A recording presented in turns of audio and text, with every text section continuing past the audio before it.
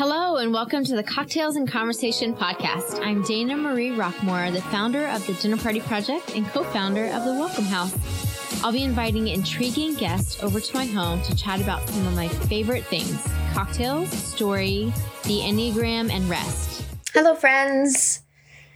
Happy day to you. Thank you for following along all the things that the Dinner Party Project is doing and up to. And this year has already been flying by at record speeds, which is insane. But I wanted to keep you posted on a series that we have coming up called Orlando Matters, the Dinner Party Project dinner series. Super excited about it. We got some feedback from our 5-year party, and what we found was that people wanted more themed dinners around industries and topics. So that is what we are doing.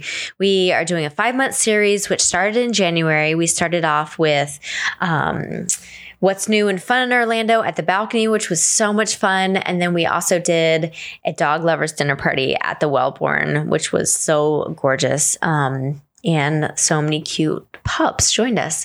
I wanted to let you know about dinners that are coming up. We do have ones in February. We are doing a dinner party for interior designers, something that is very of interest to me, on February 24th at the Heavy. And we will be having delicious food by Mockingbird Orlando. So if you are an interior designer, anything around that area, or just heavily your own home interior designer, we would love to have you join us around the dinner table. For our second dinner, we are doing affordable housing solutions on February 26th at East End Market, which we would also very much love for you to be a part of. We're also excited for this series to partner with Tito's Vodka.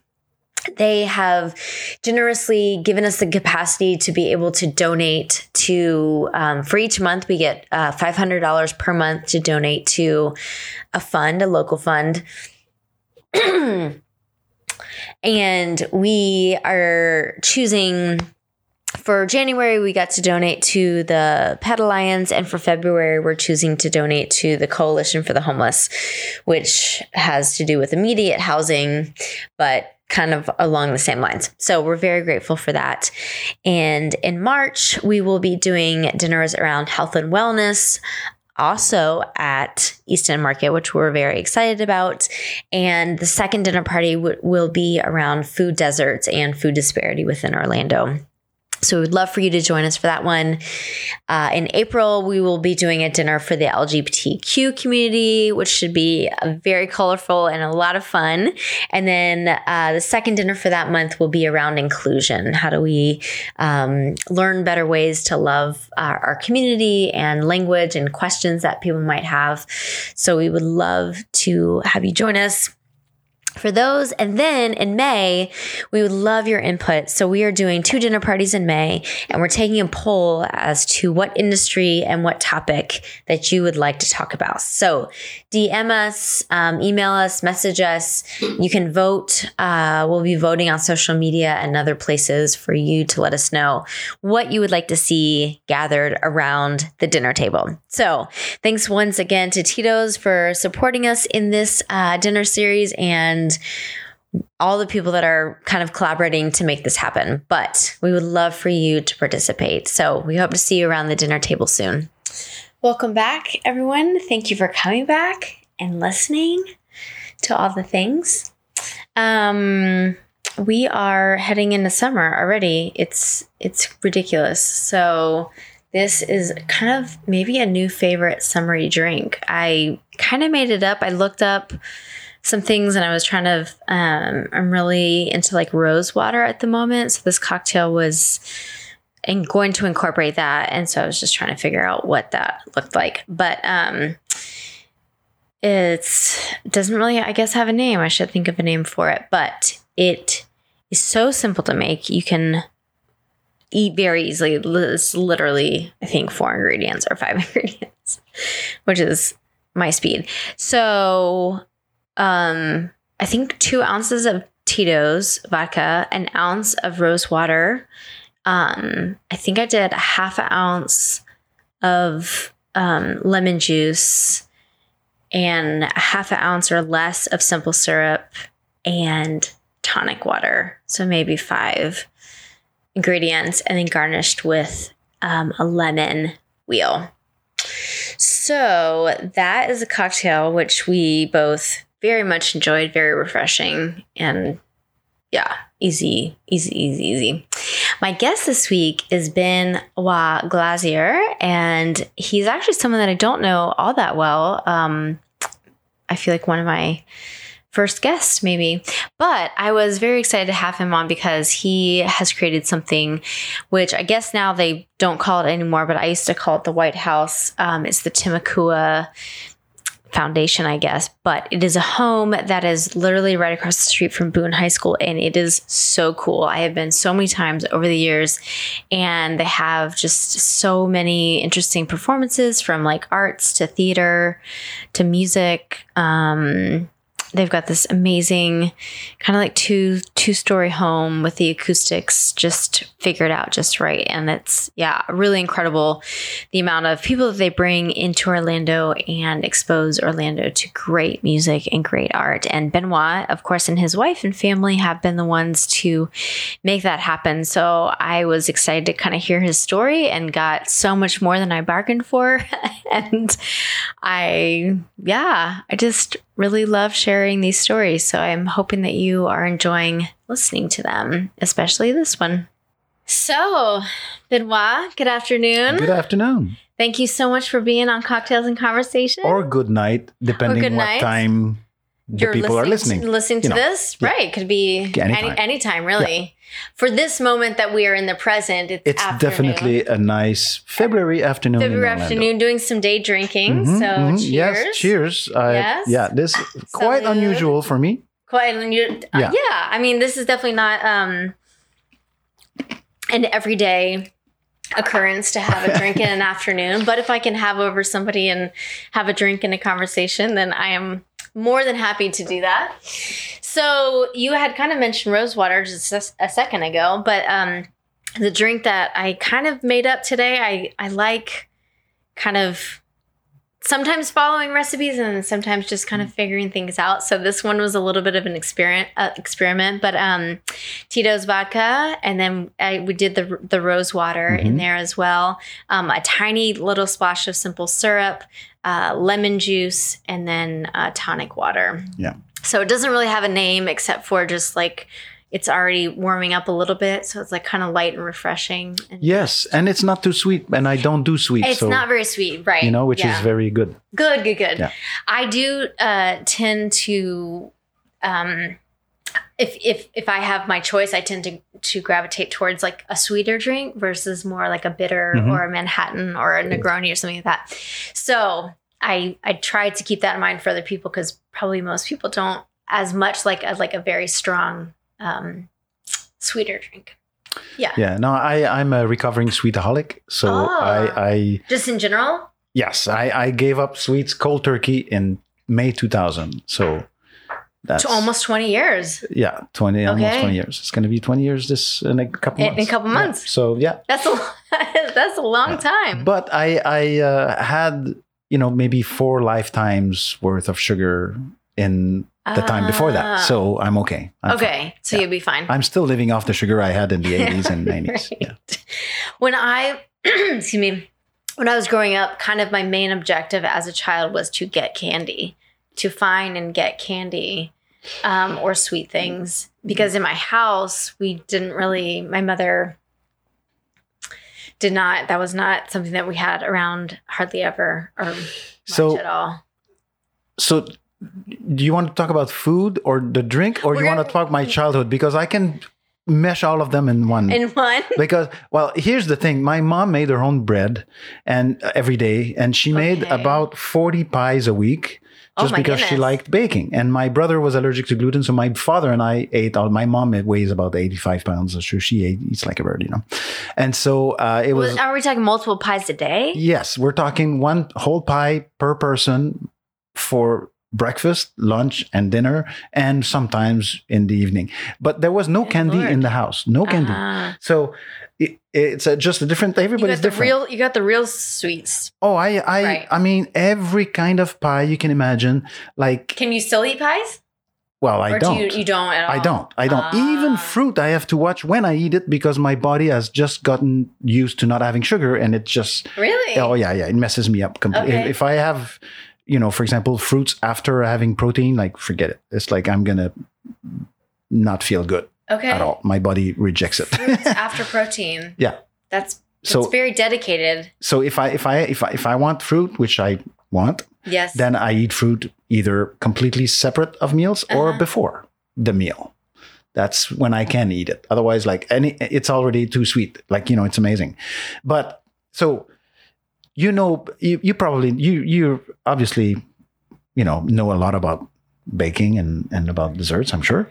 I know a lot about eating them. Eating? Okay. Yeah, so sometimes making them, but mostly eating them. Okay. So here is a few examples of pies. Okay. So we have, mincemeat pie, of course, and the lemon pie, the apple pie that we all know. But there's also of course, sugar pie. But there's, where I'm from Montreal. So from Quebec, we have maple trees and sugar maple. Sure, yeah. And so there's maple syrup pie. There's also vinegar pie. There's also vinegar pie. Vinegar pie is a thing. It's very good. Like a savory, meaty. No. It's like a. No. I'm not talking about desserts. It's like a sugar pie, but with vinegar in it to cut the sweet, so that you can actually make a sweeter pie. It's pretty sweet. It's it's very sweet, but with sugar. Never have I ever heard of this. And then there's all kinds of the nut pies and all that. We all know those pecan pie, but all the nuts. We have chestnuts and all the other nuts and stuff, and of course all of the fruit pies that you can imagine. And we have some fruits, of course, that's endemic to and unique to the northern climates, especially in North America. Like we have a few fruit on the North Shore that only grow on a couple of 100 miles of seashore, for example, that kind of stuff. Okay. And so all of these were in contention, or on the menu. And so every week, basically, we usually had a few of each of these, pretty much. And then she would rotate again. A few of them would make it what's in no strawberry pie in the winter, obviously. Strawberry pie when it's time to. And I would, pick we would pick our own strawberries and blueberries and raspberries. This is in Montreal? I grew up in the woods, an hour north of Montreal in the Laurentians. So basically you can think of Appalachia as far as the kind of the scenery, except it's, halfway up the globe latitude wise. So it's but it's, and then, we had a good mixture of deciduous trees and coniferous trees, and then you go just a few 100 miles north, and there's no more leaves anymore. Just coniferous trees. Where my wife is from, there's only one kind of tree, and they're all 300 years old, and they're big, smaller than my thigh, and they're 25 feet tall. The rings are they're so tight together you can't count them. If you cut a tree, you can't count the rings because they're too tight together. You need a microscope. It's so. But then tight. they just grow so small. Yeah, they don't grow out because it's so cold and it's windy and it's by the ocean, and forget it. It's just mélèze. I don't know what the name in English is, but it's one kind of conversation. Anyways, I digress. Yes. The idea is that sugar was my thing, and I could eat 2 trays of homemade cookies and a gallon of ice cream after a meal, for example. So that's just an example, So eventually, in the late 1990s, my pancreas starting to yell at me, and I eventually had to listen. I was getting migraines, and I was getting it health. was affecting your health. Oh yeah. It was. Right. It was. I was getting these huge crashes. So I said, okay, that's done. And now I'm, it took about a week to get over it, and after that, I've never really had cravings again. No, and in fact, my wife bakes a lot, and sometimes I just have to get out, even at the house, because I can't stand the smell of it. It's too sweet. So, although she has cut down, she bakes with a lot less sugar than most people. But still, sometimes it's all right. My youngest son is a baker too, and he's his stuff is a little sweeter than my wife's. So it's oh boy, I just leave it. At least I go cluster. I go hide in my office, cloister. That's the word I was looking for.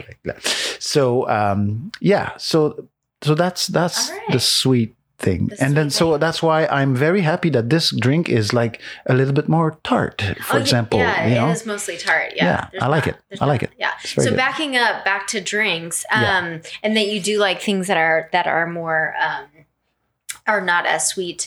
Do you have a go-to drink? Like if you were to make yourself like a I don't make myself cocktails really as a rule. Okay.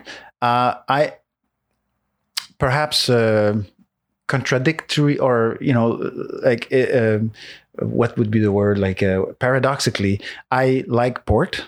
And I like southern. Sweet. Yes, but I usually have it with spicy food. Okay. And so it balances it out. And so it's good. And I like the good ports that are actually more complex. Like, more smoky, oaky, that kind of thing. Spicy. Mm-hmm. So it's kind of like wine, the people just think, oh, sweet. No. There's good stuff is also more complex, just like a good wine. Sure. And, not all wine, I feel, is sweet. No, but not all. I mean, all port is a little bit sweeter, but it's not all sweet. Like there's other stuff in there, flavor wise. And I also like some of the Southern French equivalent, which are less sweet and more complex. And so Rasteau is a good example. So like in the Châteauneuf-du-Pape region, like in the southern, like in the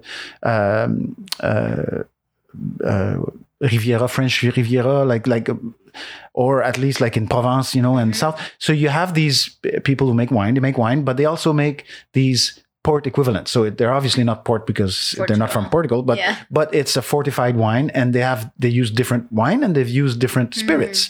But the method of getting the wine, like it's baked wine, it's like they basically sun dry the grapes, and so they're more concentrated and stuff, and which is where a lot of the port characteristics come from. It's not only addition of the spirit that goes with that. Like I think that's like at the second aging or whatever that they add the spirit or something like that. But anyway, I'm not totally versed in the making of port. I've never made port, but I like these wines. And I also I don't drink a lot as a rule, but because when people drink in my house, I'm working. And they're drinking and I'm working most of the time. But I do like a good.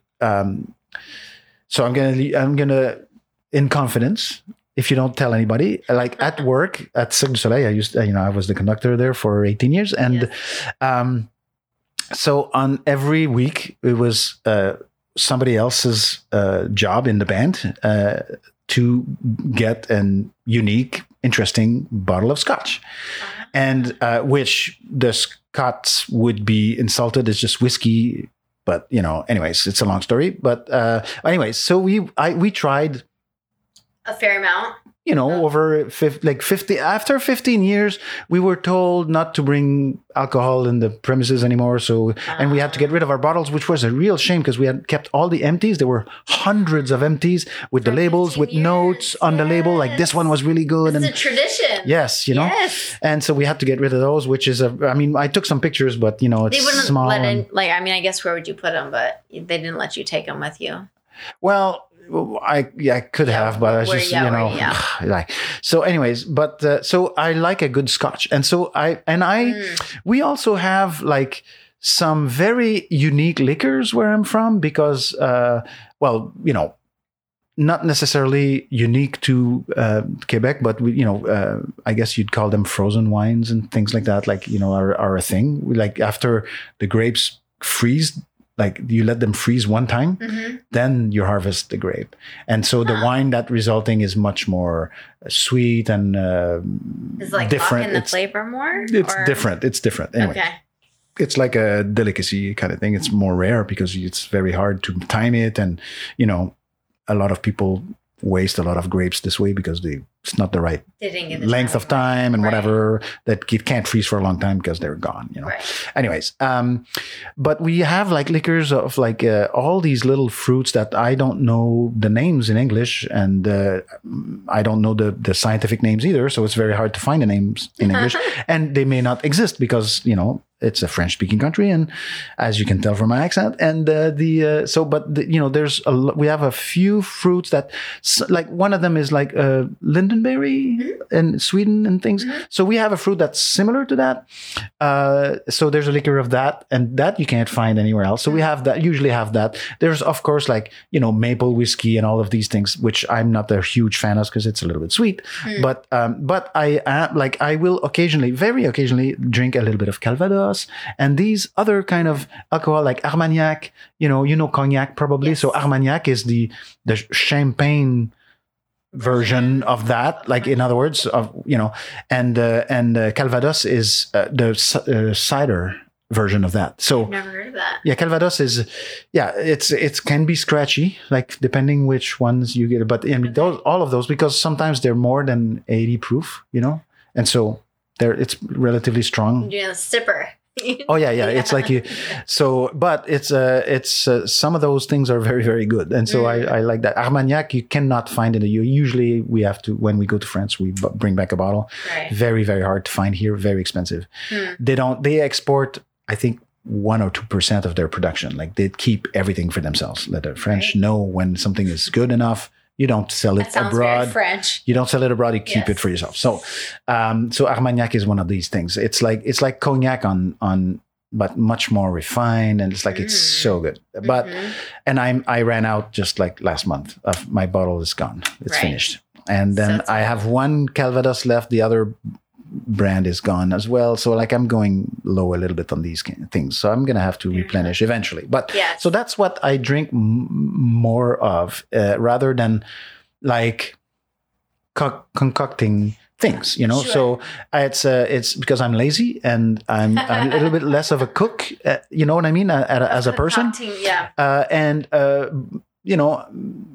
maybe less of an artist in that way, Like it's an artistic endeavor to build a nice cocktail that from your imagination. Like that's what art is, right? Making something out of nothing. Well, obviously it's out of something right. But you're not following instructions, and that's the artistic part. That's what I'm interested in. Like I'm not really interested in, like, for example, standardizing a Manhattan. Like I want you make me a version of Manhattan that I'll never have anywhere else. That's what I would be interested in. Like, you know what I mean? Like, and I'm using that as an example, but I mean, that's just who I am. I prefer the unique and the personal to the bland or ordinary and the, mass produced kind of thing. So speaking of that, would there be a place or two in town that you have gone for that you would go for a drink that you have enjoyed, or a date night, or like to grab like a nice handcrafted cocktail or glass of wine? Like over the years, before we started the concerts at the house, we went out, we tried to find things to do. And so we went out a little bit more. Honestly, probably the best date night place is my house on concert night. I'm not joking. It's like we were voted best place to bring a first date in several media outlets, like several times. I don't doubt it. And so because it's kind of thing where it's out of the beaten path, and so if you want to impress somebody, bring them to the place that they would never have gone otherwise. So and then it's not going to be your fancy cocktails, because that's not what happens there. People bring wine, and, people bring some wine from the grocery store and stuff, but you always get pretty much every night, there's a few people who bring like a nice, thoughtful bottle of wine. And food as well. Like that is, that they made, and that it's related somehow to what's happening on stage that night, for example. So that's fun, it's like it just makes the whole evening a little bit, and more the experience more complete for the person who goes to that. So, so aside from that, like my go-to place to get a drink is Europe. Okay. And all right. because like, and I get to go maybe more often than I deserve because, well, first of all, I know France very well because I toured there for a few decades before I came here. And so I know a lot of like the hidden places and in Germany and in Holland and these not everywhere, but, there's some places. And then now I have a new connection in Edinburgh for the past 3 years. And of course, it's a great city. And it's if you like Scotland is not the worst place to go, Fair enough. And so, and there's a little like breakfast joint close to where we stayed the first time we went, I guess 2.5 years ago or something like that. And they had 180 different scotches in that little breakfast place. It's not even a bar. Like, so you have scotch with breakfast? No, they're open all day. But I mean, it's not a fancy place by any stretch. It's just like it's a. But their offerings are extensive. 180 different bottles of scotch. Right. Always available. And so it's like, and that's like 2 doors down from where we were. And so we went there for breakfast with haggis and beans and stuff, and like a standard like comfort food, Scotch comfort. The food in Edinburgh was incredible. And Scotland in general. I mean, we stopped at a roadside tavern, probably a 300-year-old establishment, and we figured, we'll stop for lunch, 5-star chef in there, like the best salmon I've ever had, like ever. And like a roadside tavern, like here you'd find like some chain restaurant, maybe if you're lucky, like you'll get a Mexican restaurant or something. But this was out of this world. Like the food was just from beginning to end. Like this rivals Paris and food, in the quality of the food. Edinburgh, actually, I wouldn't hesitate. Do you remember the name of it? I don't. You don't? No, I know approximately where it is, so I could find it again. It's not in Edinburgh. It's like nearing the west coast when you go west. So it's very cool, very cool. But we never had bad food. There's great Indian food. There's great, like as all of UK is great Indian food. Yeah. But yeah, the food that was a big surprise for me. How about in France? Do you have one place that you know a name of? The names. I'm terrible with names. But there is an Italian restaurant kind of across from the Louvre in Paris. And then there are the same kind of things, like unassuming countryside, like out of town, like, we got a lot of like great, like Grenoble, the best pizza in the world. Like best pizza in the world. And there's like very interesting. And there's like 30 pizzerias side by side with student apartments on top, like cheap apartments on top. And it I guess it's a well-known university there and research center for optics and other things. And I mean, the food in general was great. The pizza was like, you could go and like these exotic ingredients and things, like every pizza joint was a different thing completely. It was like really, really neat. Yeah. So yeah. Way back in the day, my dad was a ski instructor in Grenoble. Oh yeah? Yeah. And he was like in his like 20s or whatever, but he just like fondly, obviously I wasn't around at that time. It's a nice town. It's a nice town. Yeah. There's like... he loved his time there. Yeah, I don't doubt it. And it's not in the mountains, I mean, really, but I mean, which is better because you see on one side, like you turn one, there's a huge, like big, rock that sticks out like a couple thousand feet, whatever, like huge. And there's like a gondola that goes on top. So my friend and I went up to practice. And at the edge of that, like towards Lyon is just valley, like it's just flat. So you could see like for miles and miles and miles, there's nothing. And then you turn around and the mountains are right there. It's like, oh my God, it's kind of like Calgary or Banff, like that. The setting is just awesome. Yeah. And the food was awesome. And Lyon, the food is awesome. All around there, like, it's just great. And I stayed in the Quercy Blanc for a while. You might not know where that is, but it's like more in the southwest. Okay. So where the Lot rivers and the Gargonne and these like kind of, they call them fleuves. They're like big rivers that actually go into the ocean. And so it's between Bordeaux and Toulouse, for example. So in that area. So it's foie gras country.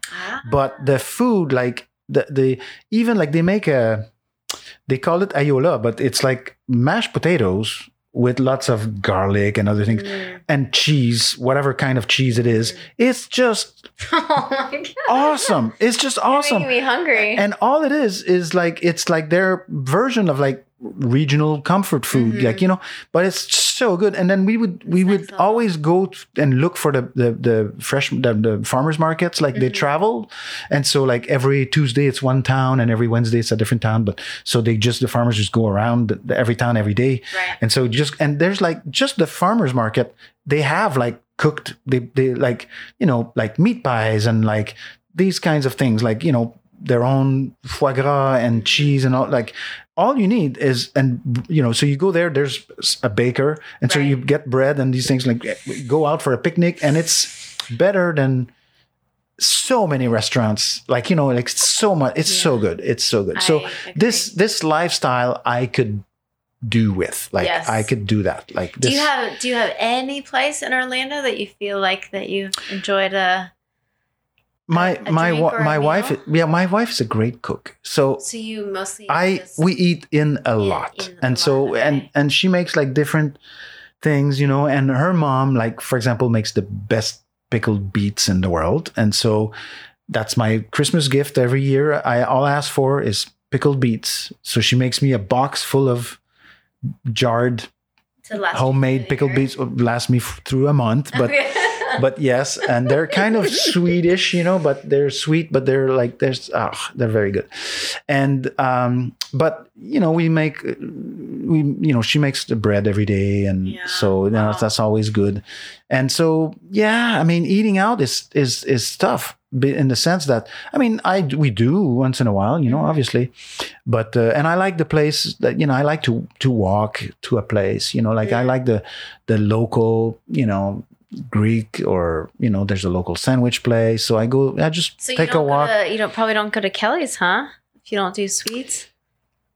I don't. You don't. I don't. I like we have like many sweets places around our house, and but you know, I don't do that. So don't do that? And then even like my family, my oldest son cooks more savory, like he cooks more savory stuff, and my youngest son, when he comes to the house, like he's just in the land, right? He's at Stetson, and so he comes home every second weekend or so, and he's always baking something to impress some girl or something, like, you know, and it's always good. Like he's good. Yeah. I mean, I can understand. I can relate. I mean, you know, my wife and I, our very first date was we went to a movie with like it was three people, like so 2 ladies and myself, like just.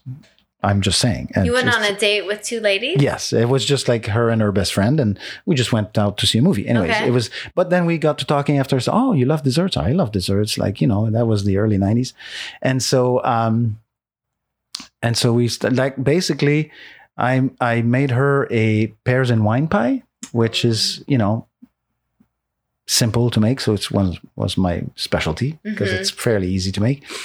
And then a few days later, she calls me up and she said, oh, I made you a 7-layer sour cream cake. Are you interested? And 9 months later, my oldest son was born. That's how. So food has a big part in our, you know. Fair enough. And that happened. Yes. Today's the 19th. Yeah. So yesterday was our 27th anniversary. Oh my goodness. And happy anniversary. Yes. And today is the day that my son was manufactured. So yeah, 27 years ago. Yeah, today. Like he turned 26 like in December. So it's literally true. Like I'm not joking. Right. Yeah. Oh, he was born the day after you. No, he was born like he was made. He was made the day after. The day after our first date, and then he was born obviously 9 months later. Right. You know, and that's it. That's it's not a complicated story. All right, we're actually going to get into your story, so we can visit all these things, but. Story is so fascinating because we don't get to choose a lot of things. We don't get to choose the family that we're born into, the place in the universe, the time, our DNA. Like there's so much that we don't have control over, and we're just kind of put onto this earth, and then we're obviously all trying to figure it out as we go along. But I would love to have you share a little bit about kind of like what it was like for you and your family of origin, your siblings growing up. What the vibe kind of in your family was like, and what that like. It's pretty cool actually. So I won't go like generations back, so I'm just going to talk about my immediate family, sure, because there's some interesting stories back. We might be here for exactly. But so my mom and dad were madly in love. Every time my dad came home from work, there was like a 20-minute kiss in the lobby of the house, like which we built ourselves. Like so, it basically my dad was an electrician outside of Montreal. Yeah. Okay. So basically, like I was born in Montreal per se. My father worked as an electrician in the construction business. You know, like in big projects, he did like bridge lighting, that kind of like these big projects. Okay. And so, but he quickly. My mother was a school teacher, so. He quickly found a job further up north in a hospital, like in Saint-Jean. So it's the regional town. It's maybe 30,000 people in the town, but it's a big hospital. It's a regional hospital. And because he could get, he had longer vacations, and he could get unpaid leave every year, like as much as he wanted. And so... As much as he wanted? Yeah, basically. And so he just always harmonized. He always took like a week and a half in the fall to go like in the woods, bow hunting. On his own? Well, with friends, whatever, but like hundreds of miles north, like, just get away from it. Right. So that was one thing. That was one thing. But he always harmonized his time off with my mom's, which was 2 months in the summer, basically, and then a little bit in the holidays. And so I literally so we built our own house, right? And on a piece of land that's a few acres, not that big, but there's a river that ran through it, and it was dammed to make a pool. So it was like a natural pool with current. Like, I mean, it was just always clean and always beautiful, always cold. And the nuns used to own. It was a religious order for as a retreat, a summer retreat for the nuns on your property. No, that's what we bought them from. We bought them from this religious order. My dad bought the land. And so there was a small cabin the size of this room. Right. So which we lived in for a year while we were building the house. And then we moved into the house. Right. So I was 8 years old at the time. So from that point on, basically, I grew up in the woods. And we took vacations, like we were on vacation the day school ended until she had to come back a week before school. We were out, like we would get dumped by airplane, by Beaver, the airplane, the bush plane, out at the mouth of at the source of a river. Okay. And then canoe camping for 6 weeks or whatever, 7 weeks down the river up until we got back to the van, which was parked at the bottom of the at the mouth of the river, at the estuary, And so. And did you have siblings? Yeah, one brother. Yeah, okay. Yeah. So 4 of you. Yeah. And so so we they would plan these vacations like months ahead of time, and I could hear them like through the floor of my bedroom upstairs, and like drying meat and like pemmican, like jerky, I guess you'd call it, but homemade jerky, all that stuff. But most of the stuff we ate, we got yourself? From the woods and the river. Along the river we were coming down, like it's true, like real nature, like no human activity. Like you get dumped by a plane and that's it, you're on your own for 7 weeks, whatever.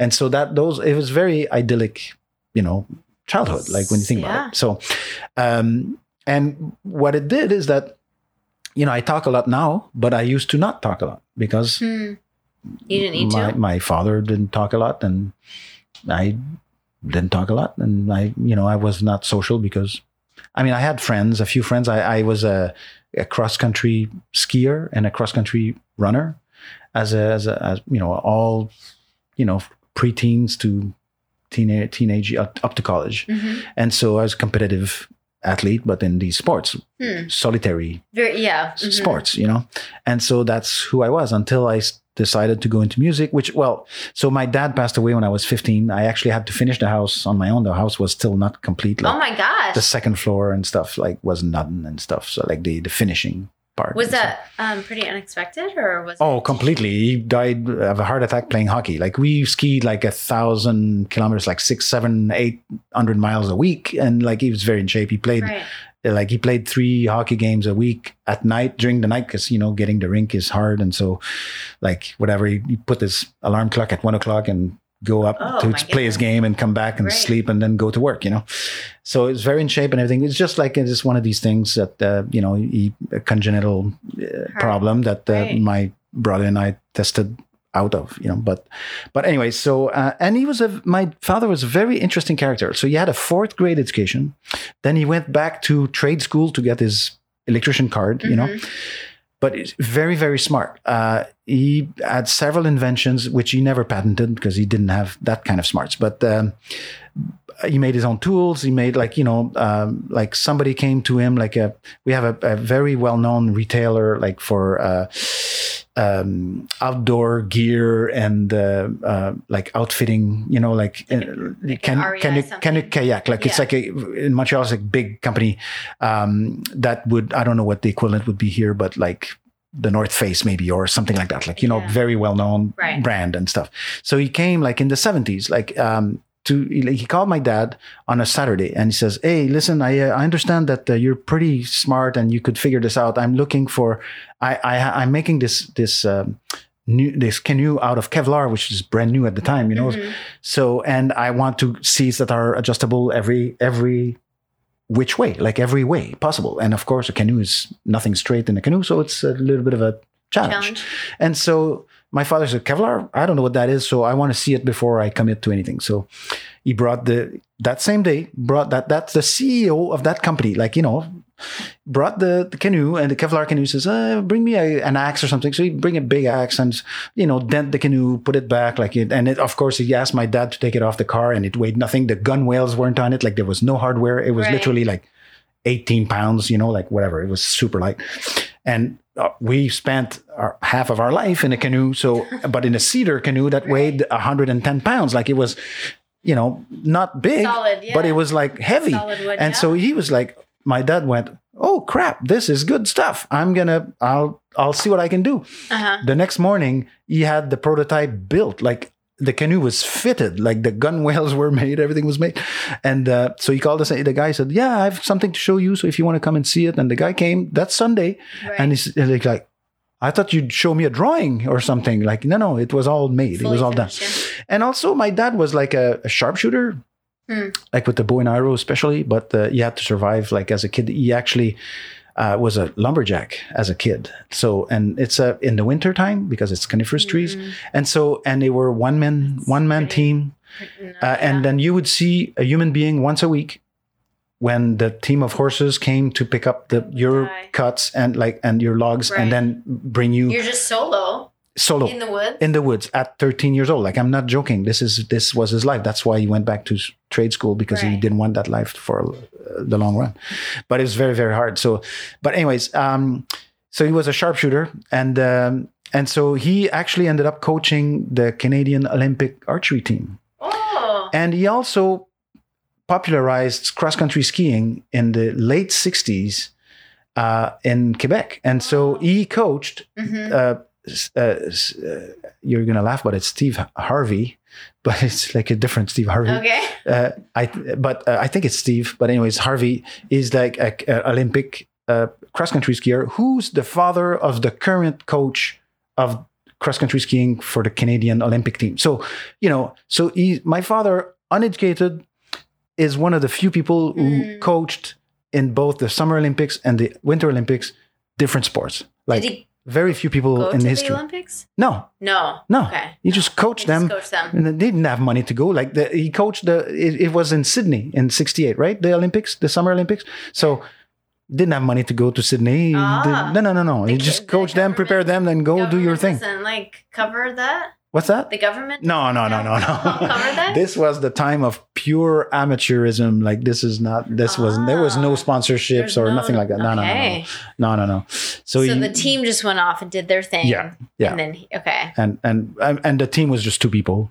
It's not like it was a big contingent, but I mean, that's the fact remains. He's just an interesting character, and very, very social, very popular. He was a fiddler. That's how I got introduced to music. Talk much? He was I shouldn't say that. Like he was a prankster. He was a joke teller. But when he came back home, like his talking was done. Like and in the morning he was like, I am the same way. In the morning I'm not a talker. I don't want to talk in the morning. So he was the same way. So he just so you saw he showed by example, and that's the way that we learned what we learned. Right. And but he was an interesting character. And then my mom is also an interesting character because she was a school teacher and she had us, and that was in the mid 60s. And so after 5 years, she went back to work, but they wouldn't give her a full-time position back. So she was always like a long-term replacement. Like she had a 99% load, not 100%. So she didn't get any of the benefits, the benefits. And so at some point, like after, and then of course in 1980, my dad passed away. And anyway, so in her 50s, she quit. And she said, I'm never going to get a real good pension or anything like that. Like, what's the point? Right. So she quit. She went back to law school. She already had done like 3 bachelor's and a master's degree in education, night school, all the time that she was teaching and raising a family. Right. And then she quit all that and she went to law school and she became a very highly specialized lawyer. So she did more schooling. So in other words, she came out of school at 56. 57, and then she started her own practice. and so that's a story. And she started a adult literacy program. Like she was always very, very involved in the community and stuff. And civically involved. Yeah, always. Like not like in a public way, always like in a very indirect way. Like she got paid in fresh eggs and chickens, for her legal services and all the time. Like and she would bring as a teacher, she was very good. So they would sometimes basically put all of the problem kids together and give them to her. And that was her 99% load for the year. She didn't have a full class because she had, let's say, 20 kids instead of 30. Right. But they were all the problem kids from the school. And just because, she taught in an elementary school in a rural town, like a small town. Navigate? Oh, and she brought them home for lunch, and some of them, a different batch every day because of course she couldn't. We had a van, so we could fit a few, but she wouldn't So it's that kind of person, that kind of teacher. And so, did she ever remarry? No. She's still around. She's she's 82 now. She's gonna be 83 next month, and I tried to set her up with the director of the music program at one of my colleges where I studied, and he was like a single guy, very interesting guy and nice guy. She went because I was playing, so it was the excuse, Right. So come see me play with, and so. No way. She still talks to my dad, she's still in love with my dad, and she just basically I can't wait to go see you again, and that's I'm not joking. This is real. This is real, and wow. My brother and I all throughout, 2 boys. We're 10 months apart. Okay, and wow, and so how did they not have 15 kids? Actually, that's another interesting thing about my mom. 1965, after my brother is born, she goes to see the priest, Catholic. It's a Catholic country. Mm-hmm. She goes to see the priest. Hey, I hear there's this new pill going, thing coming out. And this looks like a good thing because she was still breastfeeding me when she was pregnant with my brother. And she's 85 pounds, right. Tiny, not 5 feet tall. Oh, wow. Tiny. And so, some of the acrobats at the circus were similar, like, tiny. And he said, no, that's a sin. You can't do that. Well, she said, bye-bye, because I'm going on that pill. That's what I'm doing. Yeah. And when I was born, my dad was the first father to be present at the birth. And then she was hungry, like in labor, she was hungry. She said, I need a steak. Like I need to eat. So the doctor, no, you can't eat. And she says, I'm eating. Go fetch me a steak. And she ate her steak, and she was not gonna, very strong-willed, independent, like feminist. Like she also was a literature expert, so for Québécois, French Canadian literature. And so like very knowledgeable, like she would, she came up and is still used today. So that was in the 90s or in the I would say in the mid 90s, maybe she came out with the education, like the education program to teach law in the schools from kindergarten to college. She is the author of that program that's still being used today. Right. So like smart lady, Is she still in Canada? Yeah, she's in Canada. She unfortunately she suffers from Alzheimer's, and it's progressing, and she's a wanderer. And so she used to spend the winters with us, but last winter, I brought her for a couple of weeks for the holidays. I flew her down with my brother, but aside from that, we can't have her anymore for like months on end, because the last time she came, it was like a 10-hour a day job. Like it was a full-time job just to keep track of where she was what she was doing, Right. So, but she's happy where she is. I call her every day, and she laughs, and I make her laugh every day. So that's it, But what were you like kind of in like middle school and high school? Loner. A loner. A loner. I took all of the science classes. I didn't take any of the music classes. You didn't take any music classes? No. Did you play? Oh yeah. So, my father was a fiddler, and there were jam sessions at my house 2-3 times a week. So. Okay. Never an audience, just musicians and beer. And so I always sat in the staircase, never said a word until I was 12 years old. And I said, hey, you guys don't have a drummer.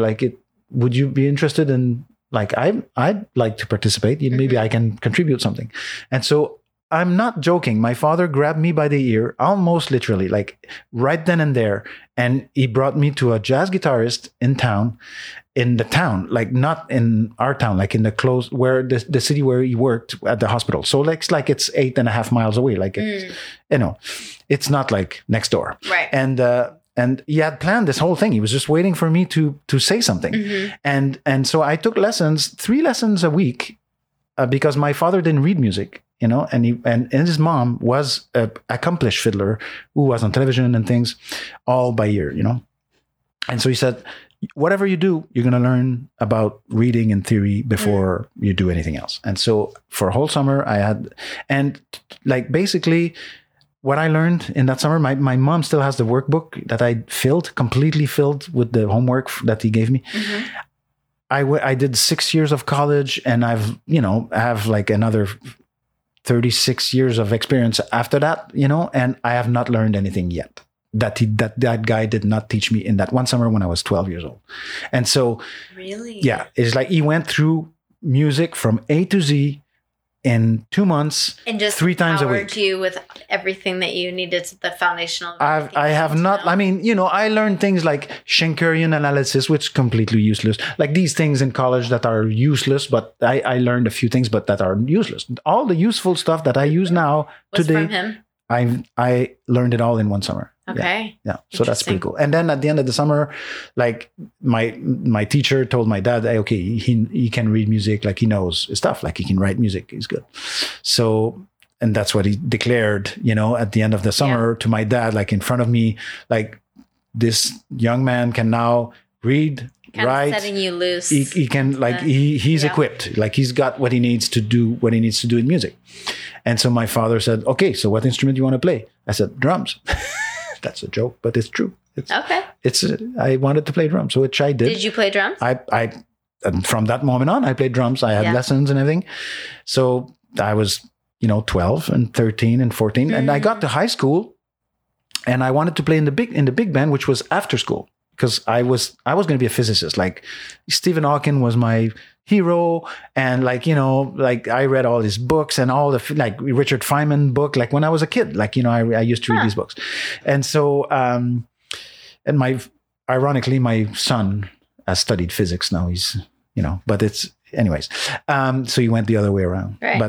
But anyway, so that's basically my story. And what happened is I went to the big band, and a great drummer who still plays, who ended up being one of my colleagues, you know, for many years, played the drums in the big band in that little town, you know. And so I said, oh, and he was a good player. Obviously, he's still to this day he's a professional musician. So the director said, well, I don't need a drummer. I already have a great drummer. But I said, well, what do you need? He said, I need a tenor player who can play clarinet. I said, okay.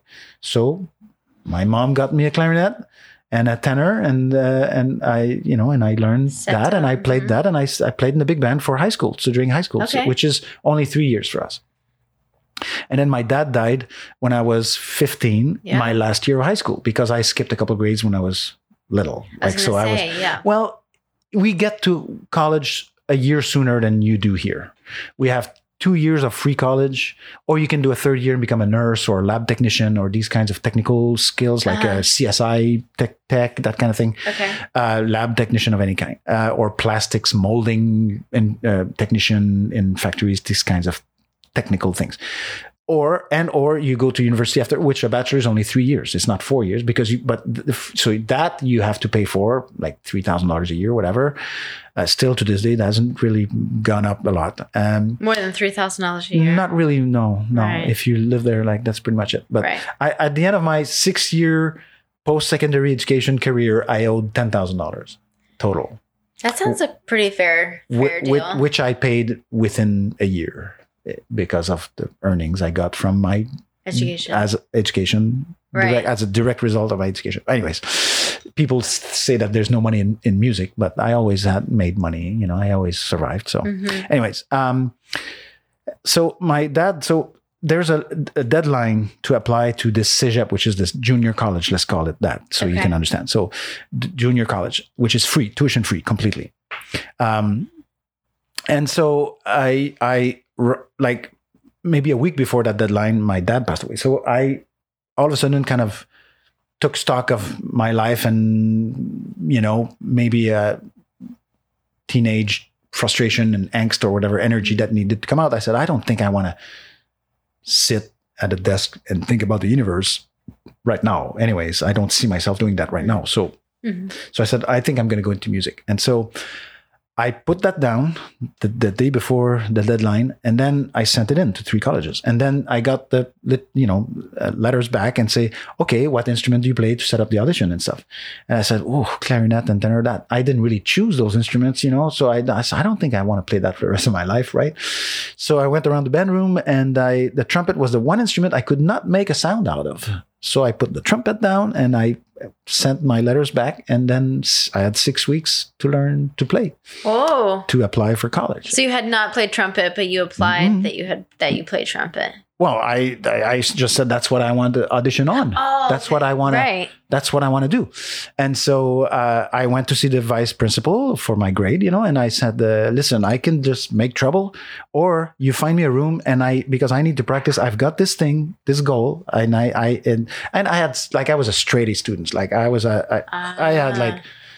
There didn't used to be 3 digits on the report cards, so I had 99 in all my subjects, basically, except for math. Sometimes I hovered in the 90s, but you know, so I had 99. So you're very studious. I was just love learning. A natural. I guess I had like a natural knack, a natural knack for school, you know, which is different than intelligence or anything else. It's just a knack for taking tests and whatever. So, and I never took notes in class or nothing like that. Like I did my homework all the time, but I just had, it came easy. My oldest son is the same. It came easy to him the whole time. Anyways, so he found me a room, and then I brown bag, you know, and I got in the first, and that's when I stopped sports. Like I stopped running. I stopped, like I quit the 2 teams that I was on, and I said, okay, I can't do that. I don't have time. So this was starting the junior college? Yeah, that was like 6 weeks before the audition. So in the spring, so it's like in April and May. So May was the audition for college, and I applied for all three. I went to did my audition, and I all colleges, all three places, because they could tell I had very good ear training, sight singing. I was like I could read and sing. At sight reading, which is a skill. And not every high school kid is strong at that. And I was good at that, and so because I had already had I started at 12 years old, so outside of school in a more intense manner. Anyways, so basically they all asked me, how long have you been playing trumpet? I said, well, 6 weeks now, and that's the last one was like 7 weeks.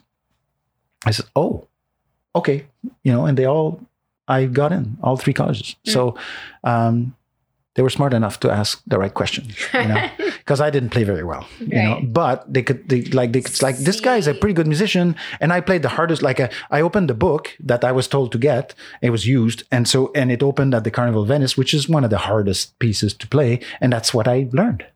So that's what I played for them, because that's the only piece I knew, because I had to figure out the fingerings. All this I learned by myself, So, anyways, so that's my story. Yeah, it's in a nutshell. That's what it is. So I tend to take up challenges that are perhaps a little stupid, maybe you could say, but challenging. You'd like to see something that you would feel is a challenge, to be able to kind of set a goal for yourself and be able to rise to the challenge. Yes, and at the same time, choice. There's this kind of I think that came from my father. This kind of perhaps self-confidence that I had certainly as a young man, that kind of emanated from me, that I always ended up punching above my weight. My first studio session as a trumpet player was 6 months after I started playing, and the other players were not beginners. They were the Montreal Symphony bass trombone player, and so forth.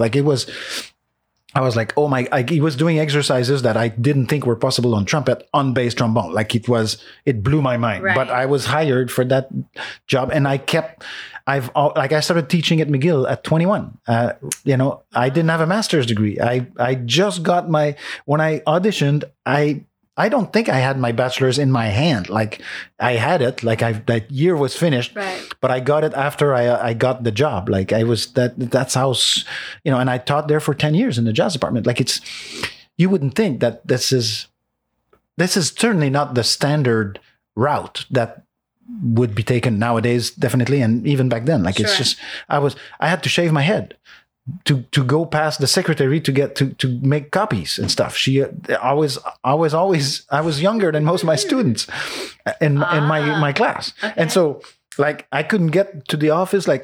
No, this is closed to students. This is for staff only. Yeah. It's so I shaved my head to appear older, because I was at 21. I was young looking, obviously. I look old now, but I didn't always look this way, So can you tell us the story of kind of how you landed in Orlando, and what your trajectory since college was? Well, after 10 years at McGill, during which time I was also freelancing and touring when school wasn't in session mostly. Basically what happened is in 1996, I got a call from Cirque du Soleil, because I used to play in a lot of big bands and conduct a lot of big bands and other groups and things.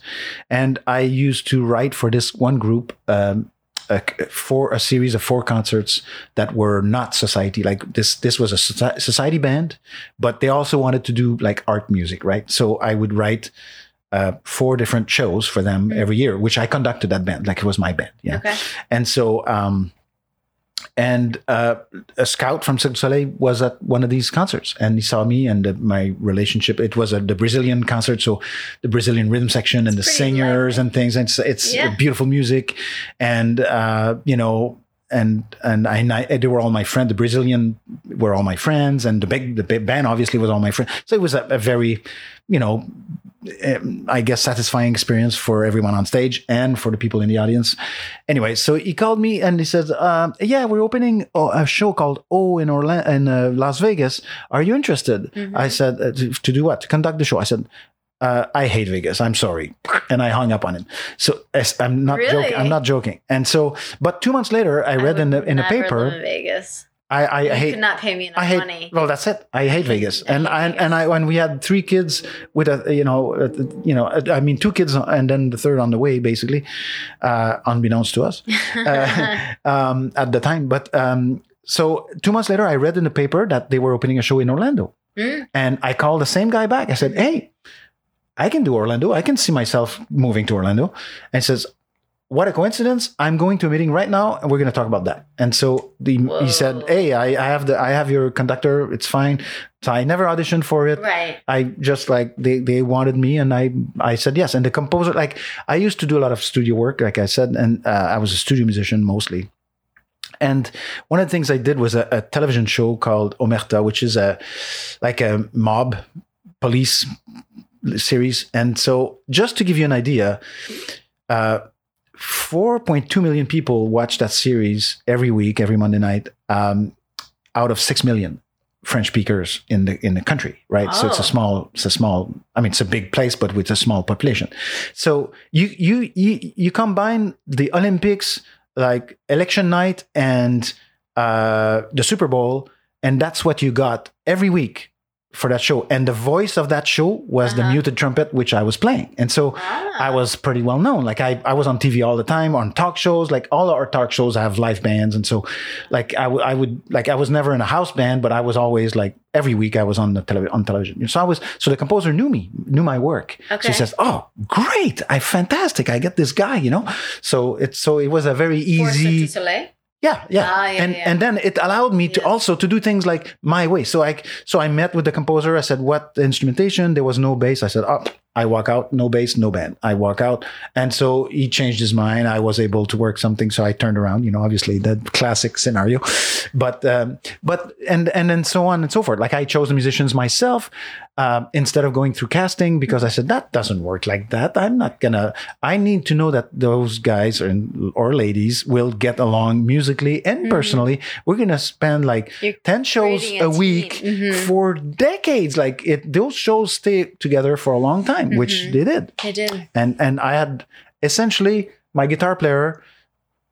Eventually, I had the turnover on my guitar player. But that's it. And my bass player left because he was tapped to conduct another sex show. So that doesn't really count. Right. So essentially I kept my band together for 18 years and then one more year, because I actually quit a year before the show closed, because I knew what was coming. And they told, and it was a lot of everybody wants to find a job before this thing closes, and then you're out of work, Right. And so they all kind of scatter, and then that means new people have to come in, and then that's extra rehearsals, and I just didn't want to do it. And it's like I said, I've been doing this show for long enough. I know the show by heart. I don't need to do all these extra rehearsals. It's just not fun. Right. So I quit a year early. You can see the writing on the wall. Exactly. Yeah. So, and it was time for me. 8,500 times doing the same show. It's okay. It's enough. It's fine. I saw 4 of those 8,500 times. Well, you saw me all 4 times. I went 4 times, but I loved it. Yeah, loved it. So as you may know or may not know at all, cocktails are kind of my thing. At the end of a long day, or any day really, crafting a drink, whether it's simple or more complex, I really look forward to a delicious cocktail. Plus it makes all conversations better. Tito's Handmade Vodka is always a go-to for me. It's the perfect thing to have on hand to make just about any cocktail. That is what I love about Tito's. It's so versatile. Anything from a Moscow Mule to an elderflower martini to a white Russian. Plus, Tito's Handmade Vodka has won a million awards, but for real. It's been distilled 6 times and won the SF World Spirit Championship. So the next time you are looking for an incredibly drinkable cocktail, pick up some Tito's Handmade Vodka. Plus, you should head over to titosvodka.com to read up more about their story and pick up some delightful recipes. And I had a good band, and and so everything that essentially, I gave them my conditions, and stuff, but it worked out. Everything worked out fine. They would send me to Vegas regularly or other places to give workshops to the other conductors, because my show worked every time. It never crashed. Nothing ever bad ever happened. All in this whole time, So that's what brought you to Orlando. Yes, Cirque du Soleil brought me to Orlando. And then the nature of the work, the fact that we were off on Tuesdays and Wednesdays at the beginning of the run, that meant that we never, back then in Orlando, we never saw good shows. Like it's not possible to see a good show on a Tuesday night or Wednesday night. There was no such thing. And so there were good shows on Friday nights and Saturday nights, but I worked. I couldn't do it. Like I got home at 11:15, and with kids in school and stuff. Like I was up at 6 o'clock. Like I can't go up and go out another hour to see like the last set of it's not fun. It's like, so that's how we started our concerts at the house because we couldn't find anything. I said, let's do something early, short, like, easy, and so we had one and then people asked, when's the next one? Oh, didn't think of that. And then so that's how they grew to what they are now. So what is it now that you have created? Well, we have this nonprofit that's been together, like that's been around for almost 20 years. It's going to be 20 years in September. And we've presented now 920 shows as of, February 2020. Right. We have 100 shows a year. That's private concerts. And I can call them concerts, but they're like events. Private, are they open to the public? I mean, public. Did I say private? I meant public events. Public events. And because we do theater, we do film, we do like once a month, like we do something literary. We call it wordplay. And so we have every Sunday nights are our bread and butter. Right. And so those are mostly the ones that I've been to. Free concerts. Like they're pay what you want, Right. And so, but you could call them free concerts. There's no fixed ticket price. And then, so every month we have a jazz event, a classical event, we called it world event, meaning folkloric music of any kind. Like could be Latin music, could be, Americana, whatever. Sure. Indian music. And then the last Sunday of the month, most months have 4 Sundays, is the wordplay event. And so let's call them events. So public events, about 100 a year. We teach composition for free at the library during school sessions on Sunday afternoons to anyone, musical background or not. And we have private events also because, of course, the venue is in our home. Right. And so we have private events. People rent the space to do their own events. Did you get that? Have you been in that home for 22 years? No. We started in a normal suburban home, which, we were flown to Orlando in August before the fall of 98 for 5 days to find a place to live. So most people just kind of went to the same 3 apartment complexes. I had 3, my youngest was 9 months when we moved. So he would have been 6 months. I said, I'm not going in an apartment with 3 young children under school age. It's not going to happen. And so I actually rented a car and then I hired a real estate agent and I visited 104 houses in 5 days. And because I'm looking for a place that sounds good. I'm a trumpet player. Right. And I'm not going to practice in the living room that sounds like crap. It's just, I'm not going to do that. Okay. Why would I want to do that? And so acoustics were important. Right. Very important. Okay. And, of course, good school and stuff like that. So, with the research I had done on the internet, which was much more basic back then, from Montreal, I said, the south side of town looks like, Hunters Creek had a good school, like good reputation school and stuff. So I ended up, and I looked in Dr. Phillips and other places, that were the obvious choices in 1998. It has changed. And anyway, so I ended up buying this 102nd home that I visited because it sounded the best. And so we had the concert there. I, tore down a wall because, it was open, but not that open, Okay. And after the first few concerts and then basically there was nothing else to tear down. And that was it. We reached the capacity of the place when we had our first. And this was in Hunters Creek? In Hunters Creek. Okay. And parking was an issue and I didn't want to antagonize my neighbors and stuff. So we started looking for a place in 2004. And we found this place in SoDo now, south of downtown. And so it's right across from Boone High School, but where Blankner used to be. So because of the way the buses, Summerlin is very wide there. There's a park at the end with a parking lot. And we have a street on the other side. And so I said, and we're basically at the confluence of I-4, 408 and the Turnpike. I said, for anyone who wants to come either play here or see something here, it's very central, easy to get to. So, this is a good place. And so we designed and built the house. Was it that open when you found the house? Oh, the house did not exist. I designed and built this house. Yeah. Oh, yeah. I did not know that. Oh, yeah. This is my design. It's not my favorite design, but this design I had to use because it's a square lot. It's a small square lot. My favorite design was a long and narrow space house because it means the lobby is more isolated from the venue. It means that all kinds of things are better that way. But that's how it happened. So that was my third choice. But we found a lot around Lake Davis that was exactly what we wanted lot-wise, but parking was an issue, and the lot was prohibitively expensive. It was more than what we were planning to spend for the entire thing. Right. So I said, that's not going to happen. So we were very happy with the place we ended up in. Sure. And then, I got a permit after the fact. So after 7 years of being there, we started contemplating the nonprofit, the foundation, the Timucua Arts Foundation, purchasing the home so that we could have access to some grants that are not available if the nonprofit does not own the venue. And so, so I had some zoning questions for the city. And so I emailed the zoning person, and he said, yes, we're very interested in meeting with you.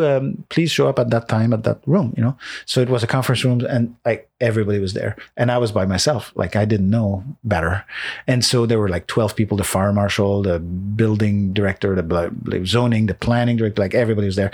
And it's what exactly are you doing there? And so I told them, and they said, okay, well, now you're shut down and blah, blah, blah. And so I said, well, you can try, but you're going to have a riot on your hands. It's pretty popular place, and we're not. And so what happened is that they asked us to, they requested we apply for a conditional use permit, which we did. And fortunately for us, the person who's now the chair of the board of the Timucua Arts Foundation is a land use attorney, and she was one of my wife's parents. My wife teaches piano in the house, and so she's a neighbor and one of her parents, and she loves. All my wife, every student loves her. She's just so good with the kids, but even with adults. But and so the parents, of course, love her because she's great with their kids, know. And so she went to bat for us, and it was very easy. But everything is legit. We do everything by the book, from the city to the IRS. Everything, we do everything by the book. And it's been the growth. The first 15 years, I paid for everything myself. I had a board, but it was a non-functioning board. We had our meeting, our annual meeting, but they didn't really need to do anything. I just paid everything, all of the recording gear, all of the the house itself, the venue, the piano is everything I paid for myself. Right. But then they started talking about, okay, the show's going to close probably in 3 years. Oh, I have to. So 2014, I started thinking about, okay, let's build the board up. And so we started. Now it's basically we've grown, not exponentially. It's a linear growth. It's very well managed growth, but it's about 60% every year. We grow by 60% every year, which is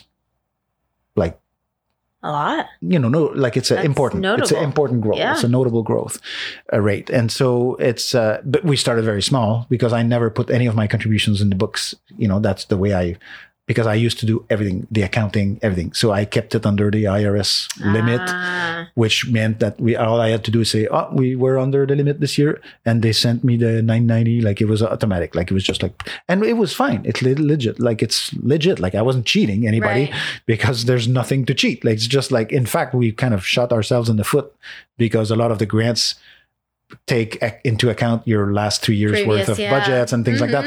So we pay for it at the other end. But the thing is, the positive thing is that now we're completely converted into a community supported organization, which is great. And because it's a more grassroots organizations than most, it's a more sustainable and it's more what I want. I don't want one company to give us a huge chunk of money. That's not I know that people will say you're crazy. It's like, I don't want to win the lottery. I don't want that. Like, I want to live my life, earn what I have, and, be happy. You know what I mean? Like, winning the lottery doesn't make you happy. Like, I mean, I would find ways to spend it. Don't worry about that, because I have a mission, in life. But I mean, but the fulfilling part comes from the actual executing of what you love to do and what you get to do.